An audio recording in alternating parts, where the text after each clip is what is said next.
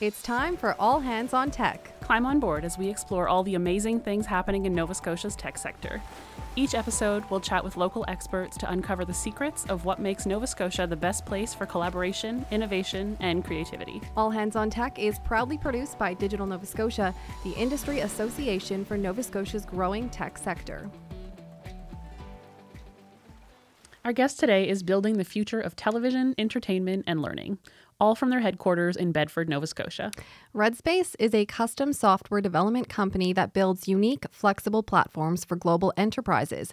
They combine well-built, scalable backends with engaging front-end user experiences, and they've been doing so for nearly 20 years. We're super excited to dive into the seemingly ever-evolving world of streaming. And joining us for today's conversation is Luke DeWitt, RedSpace's Director of Web Services. Thank you so much for being with us today. Thank you for having me. I'm super excited for this conversation. Before we get too much into it, we gave a little brief overview at the beginning about what RedSpace does, but maybe dive a little bit deeper into what you guys do for your clients. Yeah, I mean, we do a little bit of everything. Mm-hmm. That's one of the things that I always tell people. Like we kind of touch everything, and there's always this thought like you can't do everything well, but like I think we do. I would say our clients think the same thing. So one of our big focuses though is video, right? Getting this content to the people.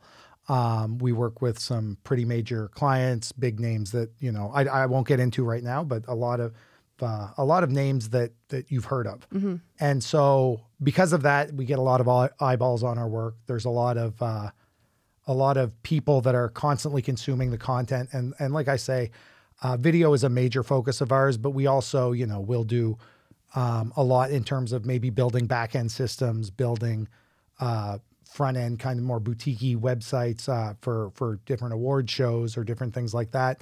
A lot of kind of framework development so that they can roll things out quicker. We do apps. Mm-hmm. We do stuff outside of that realm as well. I shouldn't just limit it. I like talking about the media stuff because it's the most fun. That's where a lot of the eyeballs are. But we do a lot of stuff in the learning space. We do some stuff in defense and in energy, oil and gas and stuff like that.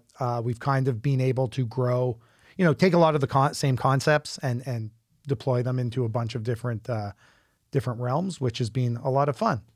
And that's what I think is interesting too. When you go to your website, when you think streaming platforms, you think entertainment, media, like you said. But yeah, it says right there, you're in defense, you're in education. And it's interesting because that's just kind of where the future is. Like these streaming platforms can be applied to so many different industries. For sure. Yeah. Yeah. There's like 80% of the internet's bandwidth is streaming.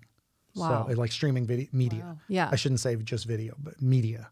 So, it's a lot of the internet and a lot of people are moving into that space, right? It's a lot easier for their consumers to consume.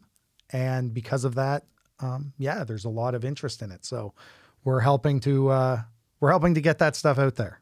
So exciting. Well, before we dive further into that, we're going to go back to our little rapid fire questions and just so we get to know you a little bit better. Perfect. So number one, do you prefer to take notes on paper or on a laptop? It would depend on the meeting, right? A lot of the times it's whatever's closest. Sometimes I'm accused of being a loud typer. So like depending on the situation, if I can't be muted, then I'll do it on paper. But I always end up transposing them over to the laptop anyway. So yeah, it's kind of it depends on the situation. Very fair. Yeah, I get that. Okay. Do you prefer an email or a phone call? I'll go with a phone call.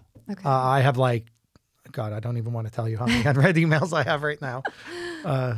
Because it just gets bombarded with stuff though. Mm-hmm. Yeah, I get less spam calls than spam emails. So I'll say that is fair. If I'll say someone phone calls call. you, it's probably on purpose at Exactly. this point. Yeah. All right. And last but not least, what is your favorite part about working at RedSpace? The people. That's cliche, isn't it? No, but it's fair. It is the people. I went to RedSpace basically because I knew I would have the opportunity to work with some pretty cool clients. Putting stuff on the internet has always been when I was learning all of this stuff, when I was in grade 6, right?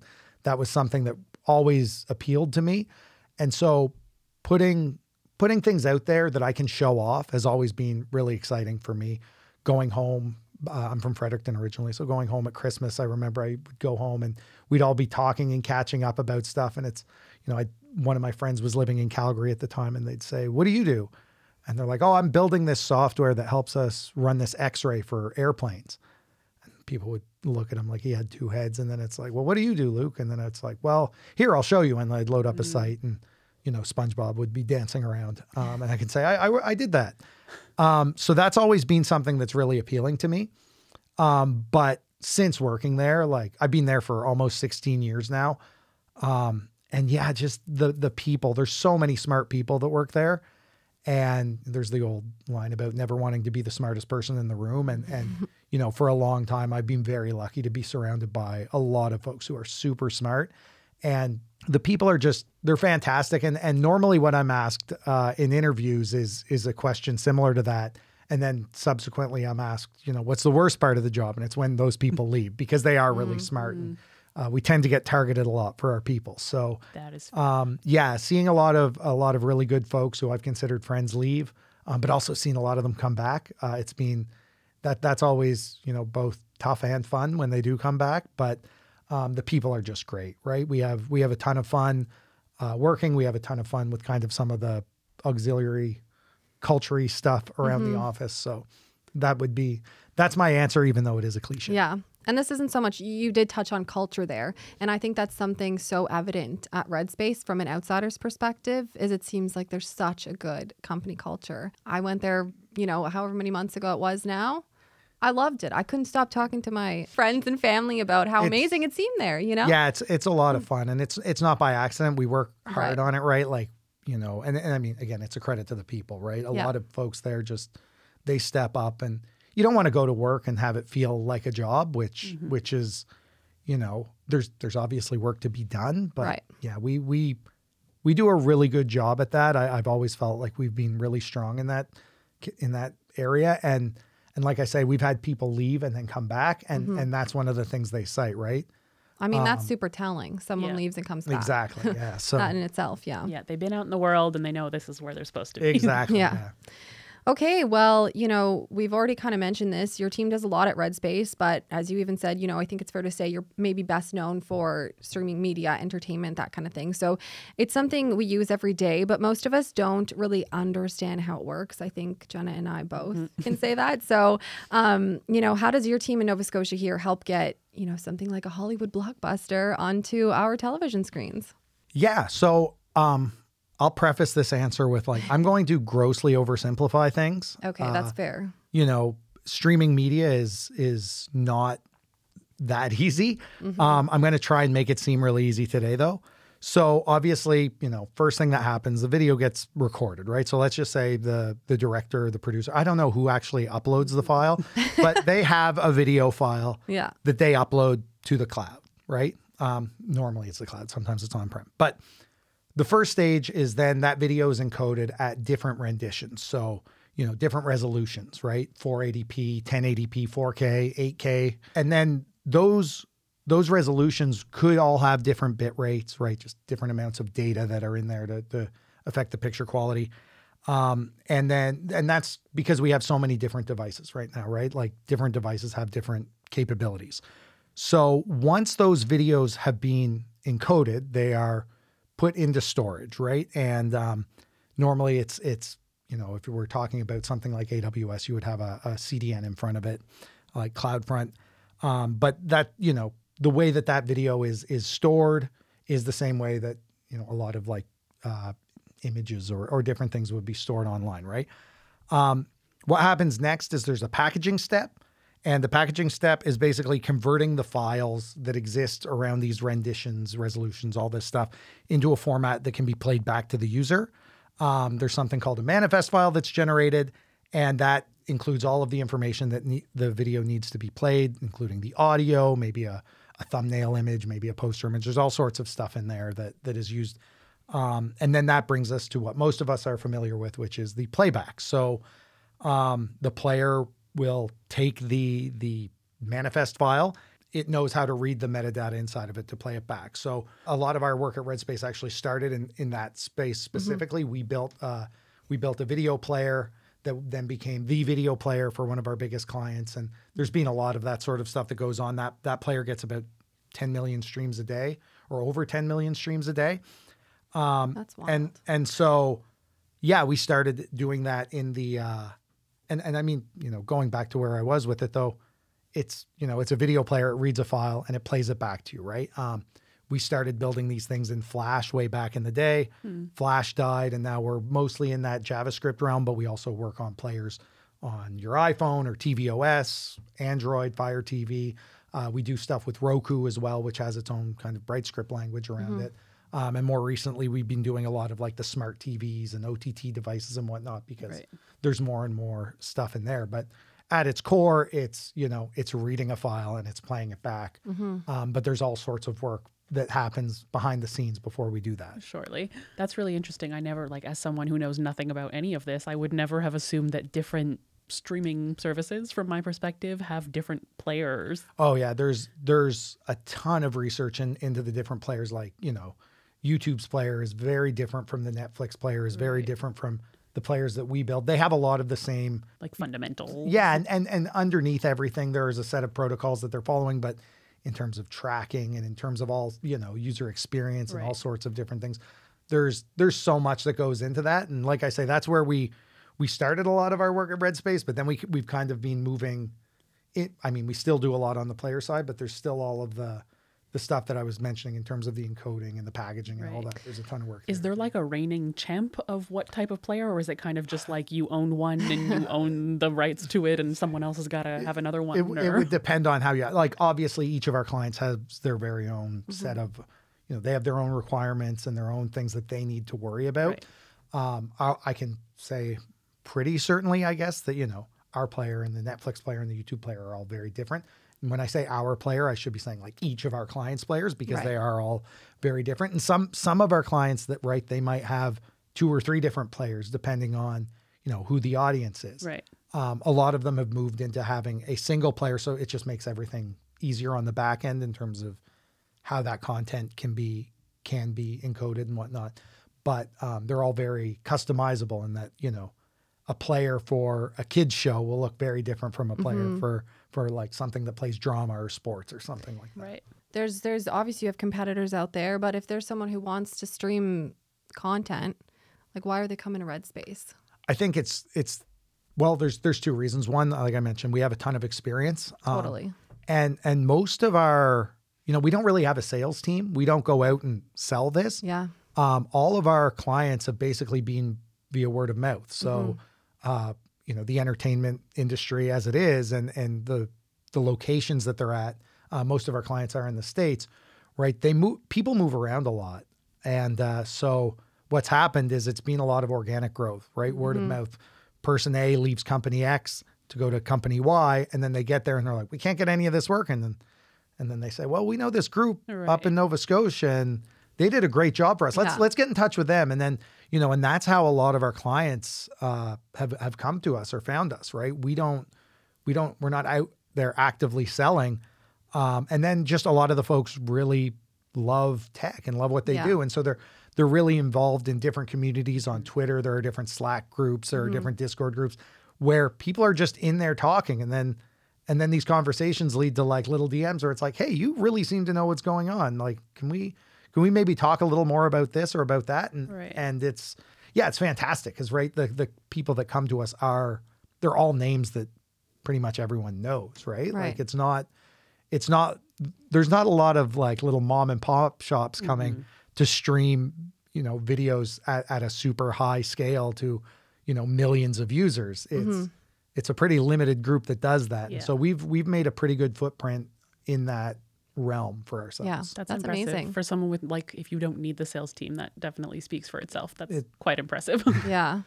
All right. So we kind of touched on it about kind of that customizability aspect, but what have been some of the biggest changes that you've noticed in terms of customer expectations? For example, streaming platforms now offer suggestions, which they never used to do. And how quickly is the team at Redspace pivoting to keep up with those consumer habits? Yeah. So I'd probably answer that question with a question, and that I'd ask, how many devices do you have in your home that can stream media right now? Oh, a lot. I mean, I'm trying to think. 2, 3. I also have a roommate, so we've got about like 6 total going. Yeah, like same phone, laptop, iPad. So there's plenty. So yeah, like I have 7 or 8 devices in my house, Yeah. right? My wife and I have phones. We have an iPad that the kids or us use, laptop, computer. We have a Roku TV. I have a couple Chromecasts. So I have a Google Home Hub. So on average now, homes will have like 3 different devices for streaming content. Just on average, you can obviously go higher or lower than that. But all of these devices, they're different screen sizes, different compute power. You know, I have kids. I'm not giving the kids my iPhone or anything to go watch a video with. So there's a lot of hand-me-down devices that we see in that. So this is one of the reasons that we have these different renditions, right? You don't need to over-deliver content to a device that can't take advantage of it. Right. So, you talk about challenges and I hate to bring it up, but the pandemic, we saw a big shift in how content was being consumed, right? Parents were at home. They were working. The kids were at home, not working, not going to school. They were being entertained by, videos. And so we saw a huge shift in the analytics where a lot of the children's content was no longer being watched on these secondhand devices, these old iPads or iPhones, or maybe even like on a Switch or something. You started seeing a lot more of that content being consumed on, the main family room TV, right? 55, 65-inch TVs. And up until then, that for children's content anyway, that screen size, those resolutions and whatnot, they were kind of an afterthought because there just wasn't much traffic. So, now we have this whole new set of devices that we have to target. And like, I'm only talking about, or what I've talked about so far is a lot of streaming, but like, you have to think it's not just streaming, right? There's the apps that allow you to stream the content. And so what we were seeing was a lot of frustrated people leaving the apps because these kids apps, they weren't optimized for these different TVs and whatnot. So what was happening is the kids were getting upset because they couldn't get to their content. The parents would come in, they couldn't get to it. They would have to get back to work, and then they'd just go somewhere that they were more familiar with that would work. So, yeah, it's not just limited. The challenges aren't just limited to the video playback, but everything around that, right?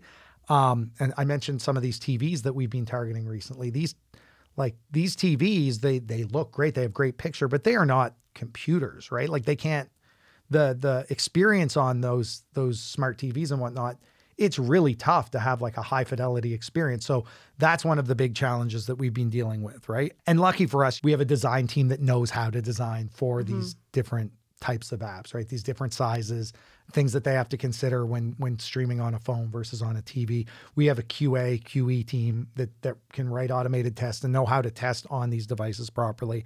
So that helps us, nip a lot of those potential challenges in the bud.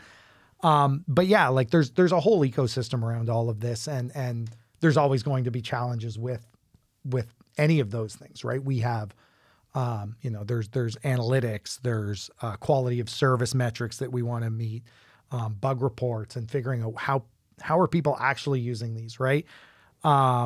So yeah, we touch a lot of these things and so much more. Like the ecosystem around all of it is huge. And like I say, I mean, it's not just the media clients that provide these challenges, right? Like e-learning, defense, like not all these companies have top of the line MacBook Pros that they're using to do this, or, iPhone 13 or whatever, right? So there's a lot of older devices. And so there's a lot of challenges that come with that and making sure that you're doing things the right way. I was, and maybe you can't speak so much to this, but when I think about like streaming now too, I think, and this was maybe even a couple of years ago, but say there's a hit show that goes to a streaming platform, and instead of now watching it like over a series of months, people are watching like millions of people are watching it in a weekend. Like, is that challenging? I don't know if that's something that your team would necessarily be like having to deal with, but I don't touch that as much as some of the other folks on our team. Yeah. But yeah, like, I mean, like I say, it's 80+% of Yeah. the internet's bandwidth is streaming media. So there are ways that we can mitigate that, right? Yeah. Like multi-cloud is a big thing, right? Where you can't rely on a single cloud provider to handle everything for you, right? A lot of our clients will generally spread that risk out. So if one of them goes down, you know, they don't want their clients or their consumers, to miss out on any of that. So, of course.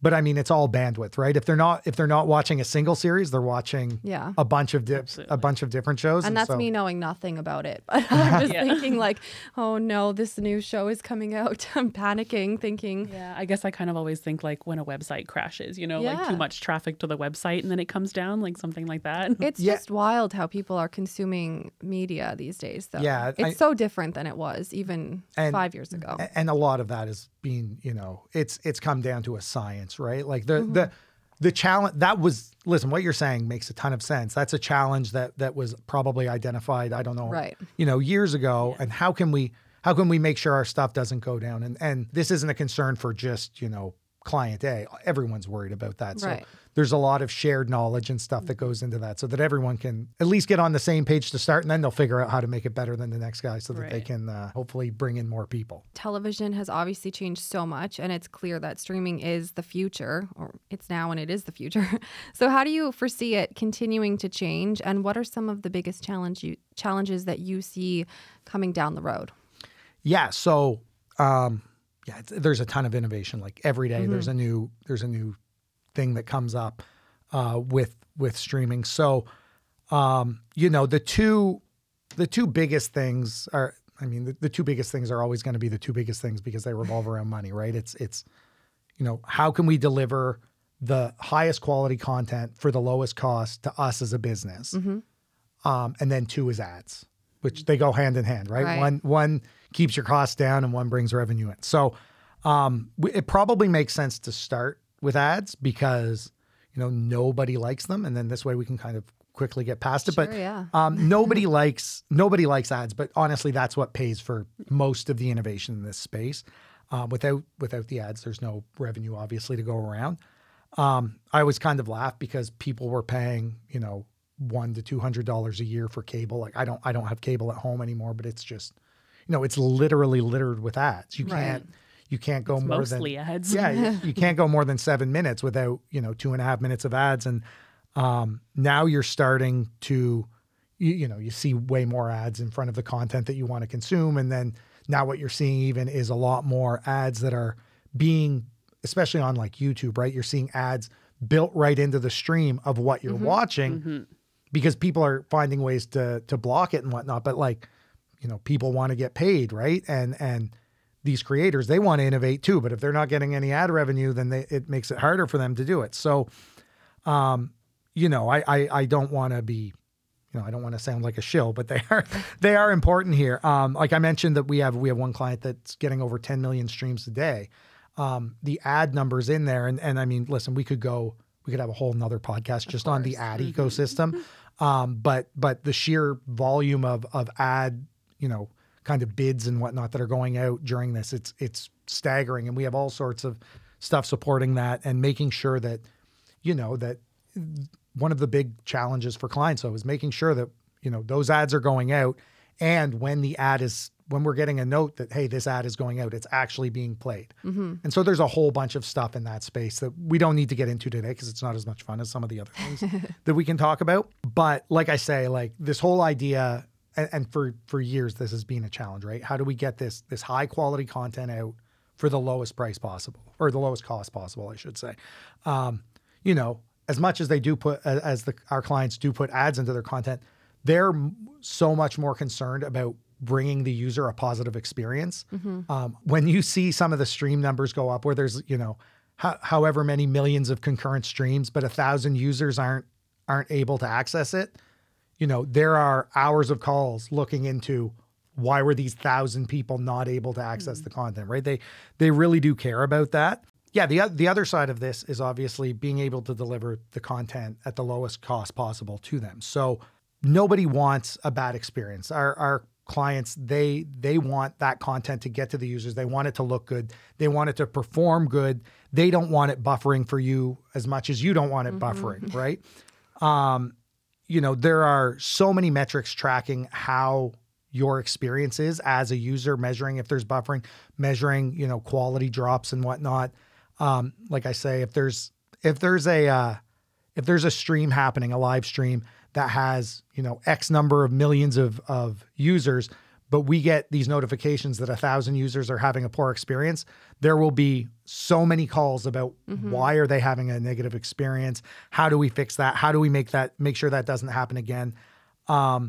You know, I've been in some of those calls. They're not fun because honestly, they know that if they're not providing you with a good experience, you're not going to be paying and you're not going to be spending your time on their service.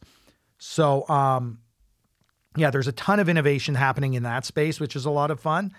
And then you have the flip side of it, where there are some companies right now where they're, you know, one of my coworkers was telling me he bought a new Sony Bravia TV, and there's a Bravia streaming service, and he said that they must not care at all about the cost, because he watched a movie at 4K, and he said it was delivering like 80 megs a second of video quality.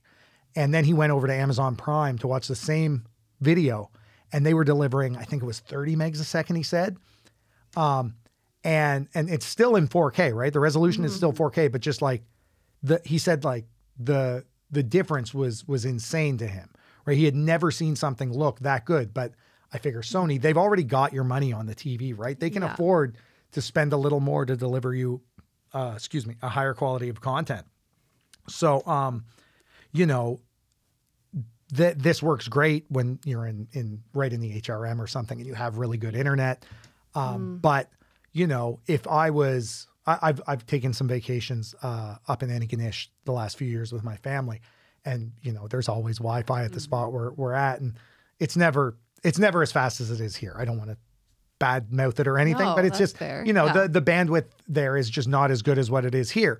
So if I'm trying to deliver you that same quality with an internet connection that isn't good enough to support it, like I'm just going to get upset and turn it off, right? Yeah. So this is again why we have these different renditions, right? Because I can send you something that you can play that will look okay, like it'll look pretty good without it buffering for you. So your experience is still really good, and the quality is still really good. It's not the top quality, but it's better than good enough. You know what I mean? And at least you're able to get through streaming the thing that you're watching. Exactly. So right now, one of the things that's happening in this space, right, is in the past, what we'd do is we would set up different profiles, and we would say, okay, at 4K, we want it to encode at this bit rate. This is the audio we want to use. And then at 1080p, maybe we want to do this at this bit rate. And we would have these profiles. So when that video would get uploaded, regardless of the video, you would say, you know, this is the quality we want to stream the content at. So now one of these big topics is this idea of per title encoding. So there's a video developer survey that goes out every year, and 1/3 of the respondents of this survey in the past year said that they've already implemented this. And in this next year, in 2023, 1/3 say that they're going to implement this. Okay. And so what that is it's this idea that we're going to encode videos, and instead of having a profile for, you know, just for a network, we're going to make sure that each title is being as encoded as pristinely as possible, right? If you think about it, you know, you can encode a cartoon at a certain bit rate that's much lower than what you would encode, you know, a big network drama that has, you know, sweeping mountain shots and whatnot. There's so much more quality in that than there is in the cartoons. So that allows the clients to save on storage costs, save on bandwidth sent costs. It makes it easier for you to be able to consume that content without any service interruptions. And there will be all sorts of there will be all sorts of checks, right? Like there will be people, there's actually a metric out there, I think it's called VMAF, that will measure the quality of a stream versus the original. And clients will play with a bunch of different settings to say, okay, we're still getting like 85% quality. And if I was to show you some of these examples, you would see that even at like 45% quality, you don't really notice a difference. But once it starts dipping below that, that's when you start noticing some of the fragmentation, depending on the content, of course. So, but there's a lot of work going into this idea of like per title encoding, which is solving a lot of really interesting problems for us. Last year, there was a big push. The number one topic in this survey the year before was around low latency video delivery. So basically getting live content to users as quick as possible. We've done some of this. We were actually doing some of this like 5 or 6 years ago, really investigating new ways that we could get video in a live stream format to a user in under, I think we were under like a second and a half, definitely under 2 seconds anyway. That was the number one response for the 2022 survey. The number one response now for 2023 is how do we do this at scale, right? We can get this now, but how do we get it to millions, tens of millions of people? How do we stream the Super Bowl at 4K, to most of the world? Right.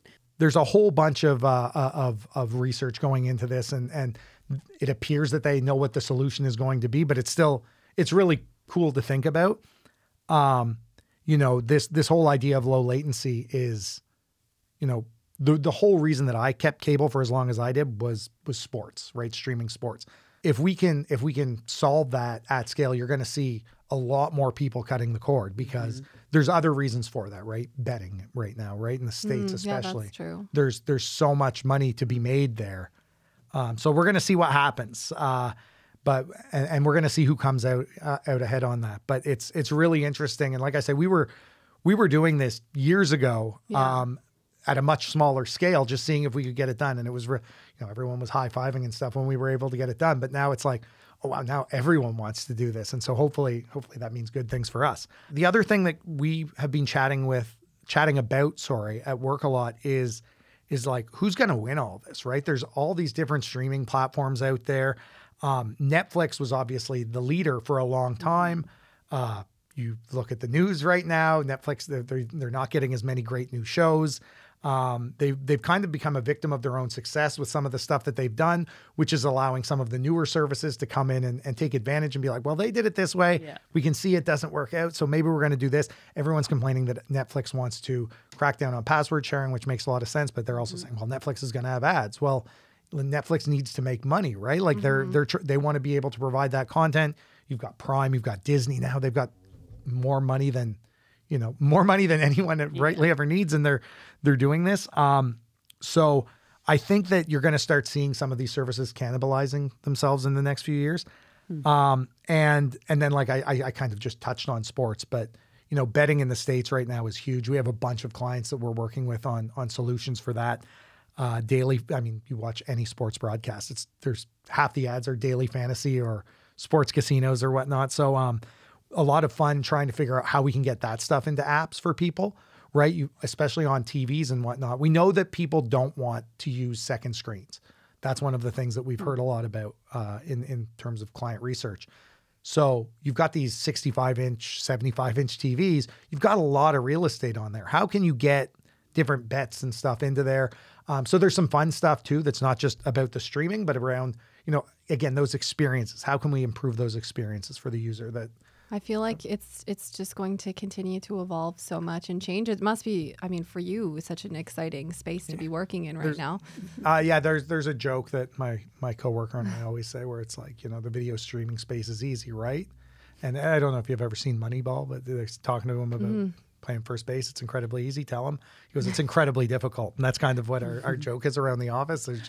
There's so much that goes into it. And like I say, we're scratching the surface here, but there's just so much around it and so much behind it, right? And this is how people consume content now. So it's fun to be a part of that, right? I talked about being a part of something that people can see. Well, this is what people are seeing. Yeah, and we said off the top that like Red Space kind of does a little bit of everything, and how can you be good at that? But like it sounds like you're doing a little bit of everything and kind of killing it at the game. Clearly, it's a ton of fun. Yeah, it really is a lot of fun. And like I say, to hear about some of these things before they're going to come out, and to get the opportunity at Red Space anyway. When I started, it used to be they'd drop some designs on our desk, and you know the client would say, "Build this," right?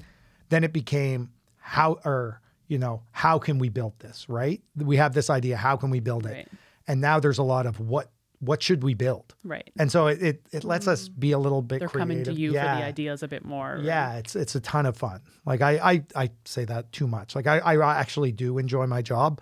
That's awesome. But you're like charting the future, honestly, when it comes to, because it is like, it's not new. Like you've been doing it for a long time, but things are changing. New platforms are popping up. The way that it can be experienced from a user perspective can change. Like it's not set in stone, and it will. Exactly. Yeah. So it's exciting to be at the forefront of like, okay, what should we make here? Yeah. Like, and despite it exciting. not being new, it kind of feels like the Wild West almost of like, yeah, as much as there already is kind of established and behind us, like it kind of sounds like the future is unlimited. Like you could go any and every Red direction. Space is building the future. Whoever came up with that, I'll make sure that they get a the pat on credit? the back or something for that. Artificial intelligence is a big topic of discussion right now in the tech world. So what impact, if any, do you think it will have on video streaming? Yeah, it's there's been a lot of AI and machine learning stuff going on in this space for a while. Captions. Captions are a big thing, right? Accessibility is huge online right now, and so we've been working with different groups that automate these captions for years, and we keep seeing it's getting better and better every day. We're now to do human validation on the captions. It's taking way less time than it ever did before. This just keeps getting better and better, which is great. Ads, I've mentioned already, but I'll mention it again. There's a lot that goes into giving the user a positive ad experience. You don't want to be getting the same ads over and over and over again. You want the right ads going to the right users for the right clients, right? You don't need a horror movie showing up in your kids' content ads. Brand safety is a big thing. Like I say, duplicate ads is a big thing that they want to avoid. You don't want to see so many things. That might be more like algorithms than AI, but there's a ton of stuff behind that. Sorry. I wouldn't be surprised if we start seeing more ways to kind of dynamically insert these ads into the content that's being watched, similar to how you see it on a sports broadcast where, you'll see a certain logo, put onto the field and whatnot. I wouldn't be surprised if we start seeing more of that in like traditional streaming content, just because it's getting easier and easier for it to do.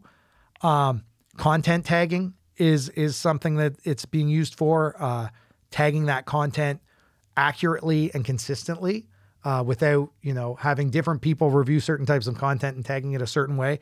Recommendation engines obviously have been around a while, but like, I mean, my YouTube recommendations, my Netflix recommendations are a mess because of how my family, how my family does it. So there's a whole bunch of research going into that and how it can be made better. That looks like looks at a myriad of different things, not just what you're watching, but there's so much stuff in there. And then if the content is tagged properly, then it can only get better. And it's not even about it being proper. It's about it being consistent, right? Right. And that kind of goes back to like the user expectations. Like, Exactly. I mean, I feel like as a consumer of media now, it's almost an expectation that I'm like, oh, what next should I watch? Right? Yeah. I don't know what to watch. You tell me what I should watch. Yeah. Like, But then your kid goes on and watches 8 hours of And then Minecraft messes it all up. videos, and then that's all that you get recommended. I mentioned that idea of per title encoding, right? And this whole idea of a metric that can be used to look and make sure that the quality is there. But there's a whole bunch of AI and machine learning processes that are going that will look at the content that's being encoded to maybe help define what that profile is before it even encodes it, right? Based on maybe it does a pass, does some tagging before it even does the encoding. So it knows the proper bit rates, the proper resolutions. If it's user generated content, right? You got to think about how many people are actually watching this. Do I need 8 renditions for this user that gets 10 views a month. But maybe there's a certain shows on YouTube now that are user generated, they get millions and millions of views. So yeah, we need to generate more of these. It can run it through different machine learning and AI type of things to see, okay, well, the quality metric is giving us this, but like, can the AI pick up on these differences in such a way that it can make these decisions smarter and encode things a little bit more, a little bit quicker without having to pay for the re-encode and all sorts of stuff in there. The whole idea of chapter indexing or skip intro, right? That you now get on a lot of your shows. A lot of that is being done with different AI, training it on the model of the theme song or a certain set of sounds. I actually had a coworker tell me that this was a big problem when they were trying to add it to The Simpsons, because during The Simpsons intro, Lisa plays her saxophone, and it's always a different little thing. So the model was always having trouble picking up where this was supposed to end, which I'm a big Simpsons fan. So that I watched it obviously before, but I didn't even realize that. I knew Bart was always writing something different on the chalkboard, but I don't think I ever picked up that she was always playing a different song. Yeah. So anyways, sorry. It's really neat. There's one of my coworkers has talked a lot about audio balancing, right? There's nothing worse, especially with streaming. Yeah. You're watching some show and then the ad comes on and it blows your ears off. So there's a lot of work being done in that to make sure that stream stays consistent for you. And then we did some really cool stuff a while ago, going back to this whole idea of delivering content at a lower cost. We did some stuff, and this is being done more and more now, where we're delivering content maybe at like 720p, and then using AI to upscale that content to 1080p on the user's device. So we're sending a much lower quality rendition, but the user is not, the user's getting a better quality rendition. Now, this depends on your hardware, right? You can't do this on some of these smart TVs and whatnot. There is a device that's currently out there that you basically run your TV through that, and it will do this for you, but it's $1,500 at this point, give or take. Not for everyone. So it's not for everyone, but as they start refining that, they'll make it more affordable. Totally. It will end up getting built into the TVs. And again, then you're going to see these lower quality renditions coming through, but they're going to look fantastic. So there's a whole bunch of investment into that. And like I say, we had someone at the office actually prototype this a few years ago, where they took a video, and then they delivered it at like 480.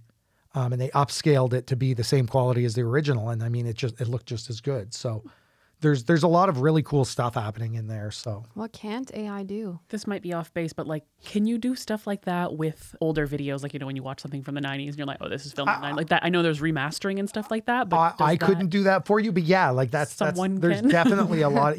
Stuff can happen. Right. I mean, I don't know how much you've played with Midjourney, right? So far, but I'm fascinated by it. And I have a picture from my wedding day that for some reason, one of my favorite pictures is the only low quality photo we have. Like I can't get it. And so I've been trying to work with it to use AI to upscale that. So I'm sure that with video, it can do the same thing. Very right. Cool. There's so much cool stuff going on in there right now. And trying to find a way to use it is equal parts exciting and scary. So that's so cool. Okay, well, I mean, we covered a lot of ground here, but I guess, the floor is yours. Is there anything exciting that's coming up? And you talked a lot about, the future, but specifically at Red Space, anything super exciting you want to highlight? At Red Space, definitely, I mentioned some of these smart TV OTT devices that we're working with. We've become a community partner with the Comcast and Metrological Group for Lightning development. And this is a new framework that's coming out. It's GL based. It's built to target a lot of these kind of OTT devices, smart TVs that aren't as powerful as some of the iPhones and whatnot, the things that we're used to using. Right. And so we've been using that for a number of our clients. We've actually been submitting pull requests back to the Lightning Group, and they've brought some of our code into their framework that's being used. like I say, we're focused on streaming, but that's not all we do. We're, if you're interested in it, then we're always looking for talent, as are most of the tech companies. But if this sort of stuff interests you, then certainly check out redspace.com. And as well as if you're looking to get your content out there, definitely check us out. We'd love to help. That's amazing. Well, thank you so much for chatting with us today, Luke. It has been our pleasure. I find this fascinating, so thank you. Well, thank you for having me. Thanks for tuning in to All Hands on Tech. Interested in learning more? Visit us on our website at www.digitalnovascotia.com. We'll see you next time. This has been a Podstarter production.